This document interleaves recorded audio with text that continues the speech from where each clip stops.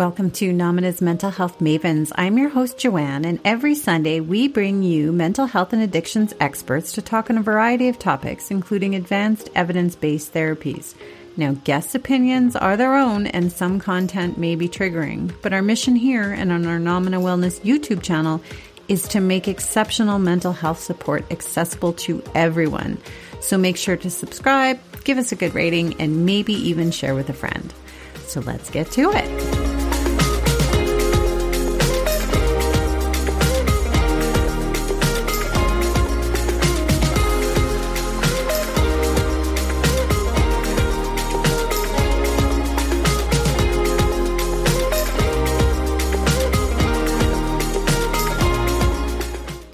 Welcome to episode 9 of Mental Health Mavens, where we're picking up our conversation with Dan Calco. Now, last week, if you missed it, we talked about evolutionary psychology, and we're continuing our conversation today talking about the social aspects of it as well as addiction. So with that, let's pick it up with Dan.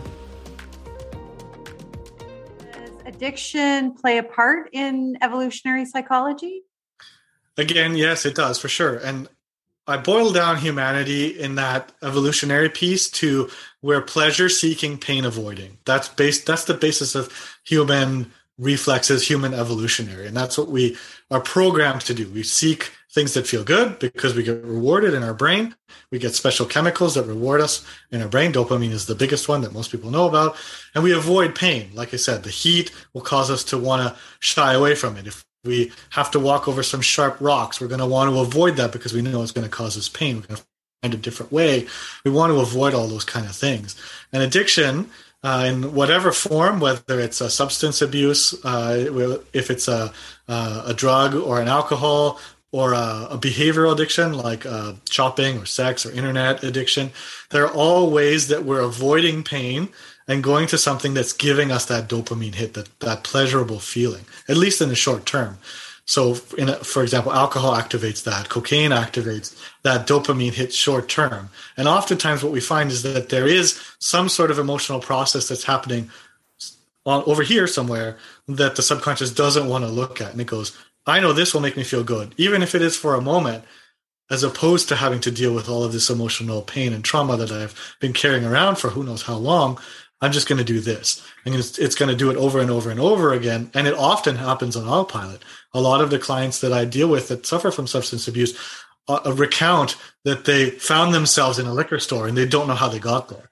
That's that autopilot that's running in the background. Or they grabbed a beer from the bridge and they're drinking it before they even realized it. That terminology is something that I hear a lot in my practice and also in our practice at Nomina, where they go, every day I drove away a route that took me away from the liquor store because I knew that alcohol is my trigger and I've been trying to stay sober. And then that one day I ended up there and I don't know how. And that's what we see is that's the autopilot. That's that evolutionary part of the brain, the automatic subconscious part of the brain doing its thing to keep its humans safe. That's its job. It thinks it's keeping you safe in the short term. It's very bad, and this is another evolutionary piece, is that subconscious part of the brain is very bad at planning long term. And one of the great examples that I have about that is if somebody was being chased by a tiger, then they would run as fast as they can. They might cause damage to their knees and their ligaments. They might run faster than they've ever run before, causing themselves physical damage. But that's that subconscious part going, if I don't get away, I will not survive. And so it doesn't matter if I blow out my knees running away from this tiger because I will be lunch for the tiger. I can deal with my knees later if I survive. But if I don't survive, then there's no worrying about later. It's very short-term focused. And that's what we see in a lot of people who suffer from substance abuse, is that it's a short-term solution, but there's a longer-term problem in the background that the subconscious is running away from. And it's just going to worry about it later. And even though our conscious mind, our logical mind can say, I know that if I drink alcohol all the time, I will have liver damage and cirrhosis, and eventually it will cause my death. The subconscious part of the brain doesn't think that far in advance because it doesn't say it's ever going to happen, right?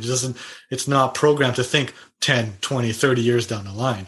All it wants to do is keep you safe now. And if you're having a response, let's say you get triggered at work or a family member triggers you, then that alcohol becomes that soothing, that pleasure-seeking mechanism to avoid the painful emotions that might be associated with this person, this individual, this a scenario, this location, this whatever it ends up being that's triggering us.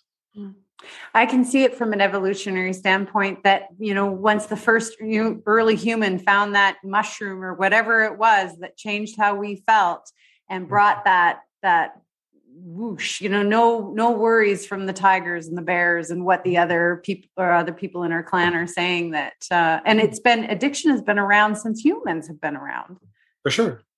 And again, that plays a part in our biology and our psychology. Like I said, we're seeking that pleasure. We want to seek that pleasure. And it's in our culture too, right? You always have to feel good, and we always want to be happy all the time. And it's reinforced that the good feelings we have positive and negative emotions. I even use them today as we've been talking. We have positive and negative emotions. And to our brain, there's no such thing as a positive or a negative emotion. This is a label that we've put on our emotions. And it's influenced by things like culture, society, upbringing. All of these things view how we see these emotions in a social way, in a social constructive way. And the negative emotions, anger, rage, they tend to be shunned, right? They're bad. We don't want them. They also tend to be, when expressed, they tend to be not socially adaptive emotions.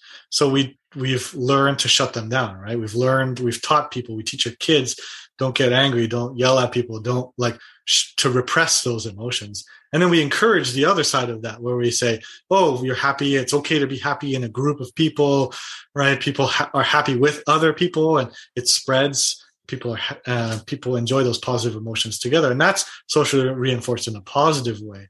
And so we kind of skew our emotional balance to encouraging positive emotions. I don't have a better word for it. Positive emotions away from negative emotions. But what we know is the subconscious treats all emotions as the same way. And that's another thing that I bring into my practice, is reframing positive and negative emotions as just emotions and giving them the same space and honoring them in the same way. Because when we don't, they get repressed. When they get repressed, they sit and store physically in the body. If they get repressed long enough, we see physical ailments form around those repressed emotions. So from a social perspective, evolutionary psychology is very important. And we've learned to co-regulate with other people. I don't know if you've ever heard the term mirror neuron. There are specified cells in our brain whose sole job it is to pick up on the emotions of other people. So much so that we can actually feel those emotions within us. And that's one of those evolutionary mechanisms that causes humans to be able to relate to one another. It's very important if we think back to human society, tribal or clan society back 200,000 years ago, 500,000 years ago, when Homo sapiens were just kind of forming those social structures, is it allowed people to share emotions. And that's one of the things that I often bring up in conversation and in sessions, is that we have strong emotions. Oftentimes, we don't have to deal with those emotions on our own. Sometimes they're too overwhelming to have to deal with on our own. And having someone or a group of people to be able to share through some of our difficult emotions can lighten that emotional burden on the individual. It kind of like that metaphorical spreading the load makes it easier to deal with some of those emotions. And a great example that I have comes from a book that I read by Sebastian Junger. It's called Tribe. And he draws an example of the London bombing, the Blitz, during World War II. So during World War II, there was 40 days or 40 nights more of bombing that the Germans did to try to destabilize British support for the war effort, wanting to try to get them to petition their government, pressure their government to pull out of the war because they were getting bombed for 40 days. And one of the things that he writes about is that people would cower and hunker down in their basements and in bomb shelters all together. So there would be dozens and dozens of people maybe in this bomb shelter with very little room to move. So people were forced to be in each other's spaces. And one would think that that would be a very traumatic experience. One would think that the people coming out of these bomb shelters after the 40 days or after being bombed for however many weeks on end would be traumatized. They would be unable to function. Like, for a lot of people, that would be a logical understanding, is that they would be having the effects of that affect them either mentally or physically. And what they found was it actually reduced the number of visits to psychiatric hospitals. People were actually discharging themselves more because they were feeling better after something like this. And when we break it down from that perspective of being able to share those emotions, it's people together acknowledging whatever emotions are happening, fear, anger, sadness, hopelessness, all of these things that are happening, but they're not doing it in isolation. They're doing it together. And it's, for one, it spreads that emotional load to all of the people that may be sharing that bunker, but it also indicates to the individual that they're not alone, that this emotion that they're feeling is something that is okay to feel.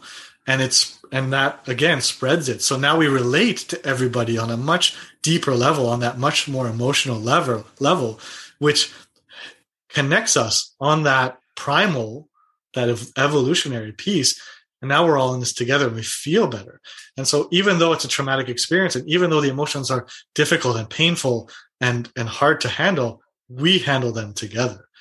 Individuals that try to handle those emotions on their own tend to have a much harder time and often succumb to certain other types of mental illness because we as an individual don't have the tools to deal with those extremely traumatic events. And we as a society have become much more isolationist over the past 5 decades. And that hinders our ability to share this emotional load with other people. And it goes against our evolutionary programming. Our evolutionary programming is to seek out other people, form communities, form close relationships that have an emotional basis to them, and persevere. We don't really do that in our society. Some do. There are some societies that currently exist that do that in different ways or encourage more of that collectivist understanding of society. But Western society, so North American society, is a very individualist. We also see a huge rise in mental health issues with people. And one of the reasons could be that they're trying to do it all on their own. And that's not something that we're programmed to do. Yeah. Sonia Dubinsky and I did a video on the neurosequential model of therapeutics, and I'll link that in the description in the show notes. But we had talked about that connection is so important. And I know in the 12-step community with addictions, there's that rat park experiment and how important it is to have these solid connections and community in our lives. Exactly. And that's one of the real benefits of the AA community is that it is a community. There is a meeting almost anywhere at any time of day, especially now with technology, that you can join to get that emotional connection. So if an individual is struggling, if they're having their cravings peak at a given moment, or they're dealing with a difficult life event, they can go to a meeting, again, pre-COVID, hopefully post-COVID, it'll be much more acceptable, but they can connect with somebody or a group of people and share that from a non-judgmental space in a very raw, open way that shares that emotion. Oftentimes, and you can correct me if I'm wrong, but people who struggle, people with cravings that go to meetings, those cravings pass and they have a new set of balance between that and their next craving. And that's that helpful piece, that social piece that informs the sharing of that emotional weight. And even just having a sponsor, another individual who you can call up on and rely on to help you carry that emotional load is worth its weight in gold in terms of getting through difficult things like a substance abuse issue. And supporting somebody else on their journey as well, too, being that sponsor. It becomes self-reinforcing. And that's one of the things that those mirror neurons do is if I show you emotional vulnerability and share with you my emotional load, then you help me through it. But now I'm going to be much more willing to help you through the opposite scenario where you have an emotional issue that you want to share with me. And it normalizes the sharing of feelings, which is really, really important in terms of being able to deal with our feelings. We have a very emotionally disconnected society right now because of some of the things that I mentioned, because we shun negative emotions, because we only encourage positive emotions. And the opposite is true too. Sometimes it's hard to feel positive emotions for negative or difficult scenarios. But again, emotions get shunned. We have appropriate emotions. It's one of the things that a lot of my clients say is that that's not appropriate emotion to share. And that comes from a certain place, right? It comes from a societal perspective that says, no, you shall not be angry. Religion plays a big deal in too, right? There's love. A lot of religions preach love, but discourage anger and hate. Yet those are elements that we have as humans. And if we come at it from a non-judgmental perspective, it's just an emotion, and we need to be able to feel comfortable in sharing those. So if you share with me your negative emotion, I'm going to feel like I've helped you, which gives me a dopamine hit, which says I've done a good thing. But it also normalizes for me that it's okay to express a negative emotion. So that I will be much more encouraged in the future to share my negative emotion with you, because I know that it helped you. I felt good helping you. Well, you're probably going to feel good helping me. And I'm going to feel good because I shared my emotions with you. And that's just two people. If we have a group of people, like a church or a hobby group or whatever that ends up looking like, whatever the group is, it becomes that much more effective. The more we share, the more comfortable we feel sharing, the more that load is spread out, the better we feel. It becomes self-reinforcing. Other members, will then feel encouraged to share, and then that will reinforce the fact that it's okay to share. And then the other members that didn't share will see that, and it just becomes this thing where everybody now feels encouraged and reinforced to want to share because they don't have to do it alone. No, I know groups outside of the 12-step community are popping up. You have a men's group in Winnipeg, correct? We have a men's group in Comox. So in Comox, Lisa co-facilitates a men's group. I used to facilitate it with her until I moved to Winnipeg. We're just waiting for our office to be finish construction here, and then we'll be offering men's and women's groups here because of this. Being able to share emotions is so helpful for people to have a safe space, because oftentimes they'll feel like they'll be judged or shunned or dismissed for showing an emotion. Especially for men. Men have been told that their emotions are bad. The only emotions that most men are comfortable sharing are anger and happiness. And those are the ones that we've kind of deemed as a society that are acceptable for men to show. But what we know psychologically is that every emotion available to a human is available to a man. We've just learned to repress them. And that's where these groups can be really helpful, because oftentimes negative social interactions come from repressing emotions. So violence, gendered violence, social violence come from a whole host of repressed emotion building up over time and then exploding. Like if you imagine a top, like a lid on a boiling pot, if it's like simmering and then it wants to blow off if you build up enough steam underneath it. That's what happens with our emotions, especially negative emotions. They build up and build up and build up, and then they explode. They become uncontrollable. That's that evolutionary part again, where we no longer have logical control of those emotions. And they end up doing things that are usually not good. We say things that we don't mean. We hurt people emotionally, verbally, physically, because of that uncontrolled raw emotion that's there, but it's been repressed. So that's why these groups are so helpful.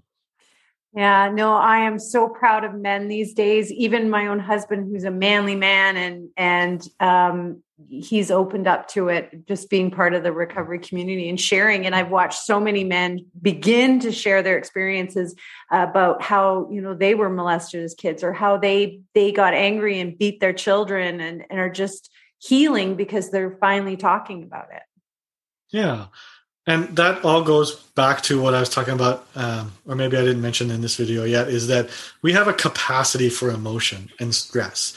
And if we build that capacity up and we sit near the top, I often get people to imagine a cup filled with water, and every drop is a stressful situation or an emotion that's been repressed. It fills up that cup. And oftentimes we have a very limited capacity of being able to function with maybe a tiny bit at the top of that big cup for stress. And that's why a lot of people feel overwhelmed when something comes, because they don't have the capacity left in that cup to be able to appropriately respond to certain situations. A great example is somebody is pretty stressed, chronically stressed. They drop their phone, right? It just falls from the table on the ground, doesn't break, it doesn't do anything. Yet their reaction becomes non-congruent with the the thing that happens. So they get angry, they start swearing, maybe they start smashing plates or tables or something. Like they just get really, really angry because they dropped a phone. And to anybody else, that might seem like a very trivial thing. Well, my phone fell, it didn't break, everything is fine, right? I'll pick up the phone and go. But somebody with a very limited capacity to be able to handle additional stressors will overreact because it's those drops that fall in that overflow the cup. And when the cup is overflowing, it becomes very difficult to control. You can't direct where it's going to overflow, on which side of the cup it's going to overflow. It just overflows. And that's where men have had, like predominantly men have had to suppress a lot of those emotions, filling up that cup. And we see a lot of men who kind of go 0 to 100 very quickly in terms of anger or violence because they have very limited capacity left. And what you described with your husband and other men being able to share is every time we share, we no longer have to store that emotion in the cup anymore because we've expressed it. That's the only way we can get through emotion, is to get through it, right? There's a saying, if you're going through hell, keep going. And what we're doing is we're not going through hell. We're storing hell in a cup and it's full. And then the next thing that goes in there just explodes it. But if you pull it out, and that's what I do with my clients, is we pull it out, we look at it, we feel it. It doesn't have to go back in. It just kind of disappears and forms a resilience piece that says, A, emotions are okay. B, this made me stronger and I no longer have to hold myself kind of down because of this weight of this emotion. But it also creates capacity so that the next thing that goes in there maybe doesn't overflow the cup. Maybe the phone falls down next time and we look at it and we go, oh, maybe I shouldn't put it so close to the end of the table. And we pick it up and we put it in a much more safe position. That's what we're going for, is to have as much capacity in that cup available. And as you said, sharing emotions is one of the ways that we can do it. But yeah, so that first piece, and then the second piece being the social aspect of it. Mm-hmm. And we have to remember that we're social beings, so that everything we do has evolved in a group setting. We haven't evolved individually. We're not bears. We're not solitary beings that get together, mate, and then leave. We form communities. We form relationships, multiple relationships. If you think about anybody who lives in a close-knit community, they have dozens and dozens of intimate relationships. I don't mean sexual, I mean intimate, like emotionally intimate relationships that they have created. And if you were to plot it on a web, oftentimes I get my clients to plot their relationships on a web, and then the relationships of just that first degree of relationships. And the web becomes very, very busy very, very quickly for people that have those healthy social connections. They have friends, they have family, they have work colleagues, they have maybe a church group, right? All of these people, they have certain levels of relationship, and they don't all have to be deeply intimate, but they have some sort of basis of emotional connection, or even commonality in connection, so that people can share experiences. And that's what we do as humans. That's what we're programmed to do, is we want to share our experiences.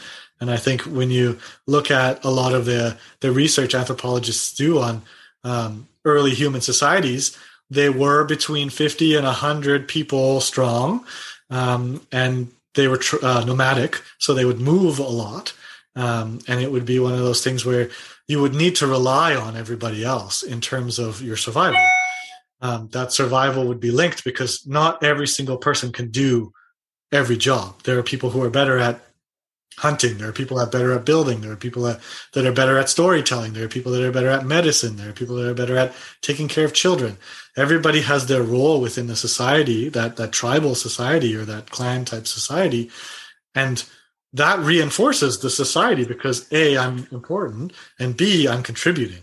And if we draw this back to our stamp model, I don't know if you've done a talk with Lisa yet about stamp, but the tribe piece is important. The safety piece comes from numbers. So stamp is safety, team or tribe, aim and ability, meaning, and play, right? Those are the components of the stamp model that Dr. Adriana Wilson developed. But we use it as a basis in our programs, and I use it as a basis to see what people have that they need in order to be well.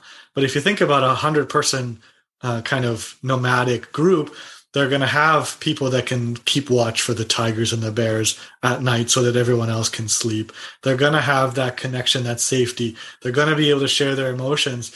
They're also going to have an aim and an ability, right? They're really good at making clothing. They're really good at hunting. They're really good at whatever it is that they're really good at. That's what they contribute to the society. And that helps the society or that tribe survive. That also gives them meaning because now they're important. They feel like they're important. Other people view them as important. And then that play aspect is really important. Telling stories, being able to play games, discharge a lot of that energy through a healthy social way makes people well. And that's where I really bring it back to what did it look like 200,000 years ago? Because our biology hasn't changed very much over the past 200,000 years. Our brains haven't developed that much over the last 200,000 years. And that's where that evolutionary psychology and biology piece comes in is what did it want to do?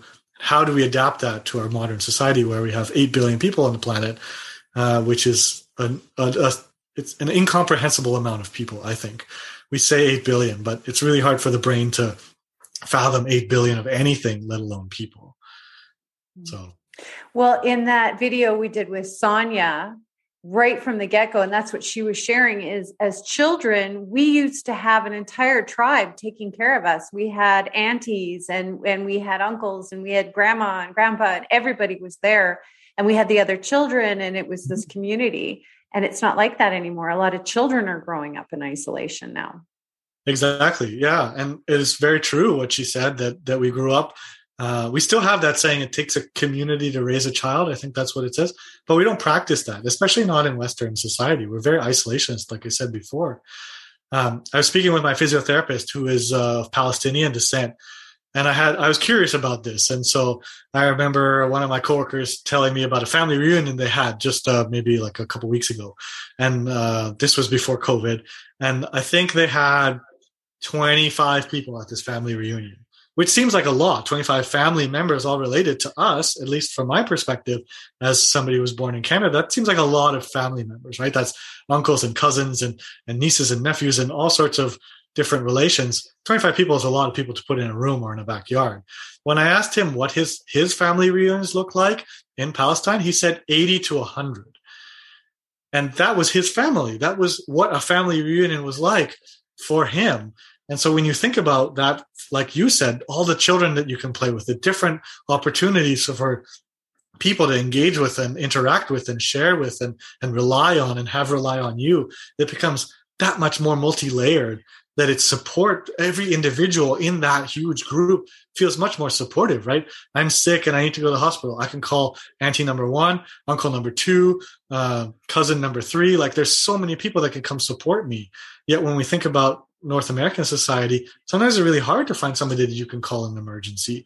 And if grandma is not around, or if uncle number 1 is living in who knows where, 5,000 kilometers away, we start to have these problems where we start now to feel alone and isolated and not connected with our family members. So what people can do about this is obviously connect with their neighbors, with their family, join men's groups, women's groups, church groups. Mm-hmm. Obviously, there's 12-step groups. Any other advice that you would give for people feeling disconnected and alone and having no one to share with? I think that's really difficult, though, because in terms of how our society is structured, we can want change. It's really hard to recruit others to our change. And like you mentioned, you just mentioned a whole litany of groups who have already accepted the fact that they want to change and they want to be more open in terms of sharing with other people. And so I'd highly encourage people to find groups like that. Like you said, men's groups, women's groups, grief groups, addiction support groups, right? 12 steps, smart recovery, whatever you want to call it. There's sex addiction groups. There's shopping addiction, internet addiction groups where people can come and share that emotional load. Sometimes family is really hard to reprogram. People sometimes are really hard to reprogram. And it tends to be harder the older we get. People tend to be more set in their ways the older they are. Again, that's a generalization, but they tend to be harder to change. So people from the era of my parents, so who grew up in the 50s or were born in the 50s and 60s, they tend to be very staunchly opposed to that emotional openness because it was kind of shunned back then. I remember my mom saying that the only person that she knew that ever went to a psychologist or a psychotherapist had a nervous breakdown and they were all messed up and they had to go. Nobody would choose to go. And that demonstrates the difference between how generations view mental health. And one of the things that encourages me as a mental health professional is how much more willing younger people are at seeking that help, in being able to talk through their emotions and find someone to help them through than perhaps older generations have been in the past. Well, that's why we're here and why we're doing these videos, is for those people that are just quietly searching and stepping out into that arena. Yeah. Exactly. Anything else, Dan? I think that's good for now. There's so much more, like you said, that we could have tangented from, and I enjoy talking about this kind of stuff. I talk about it with random people that I sit next to on the airplane and people that I'm waiting in line at the DMV with. And it's a topic that people really, I think, want to know more about. So yeah, thank you. Awesome. If you are struggling and need a little help, call your local Nomina Integrated Health Community Clinic with locations across Canada, where we also offer no-charge appointments for those who need a little extra help. We also have our Nomina Wellness Comprehensive Stay Treatment Facility located in beautiful Comox Valley, British Columbia, which specializes in more complex and treatment-resistant disorders and addictions, and scholarships are available. Contact information for both can be found in our bio. And again, at Nomina, we are passionate about making mental health matter.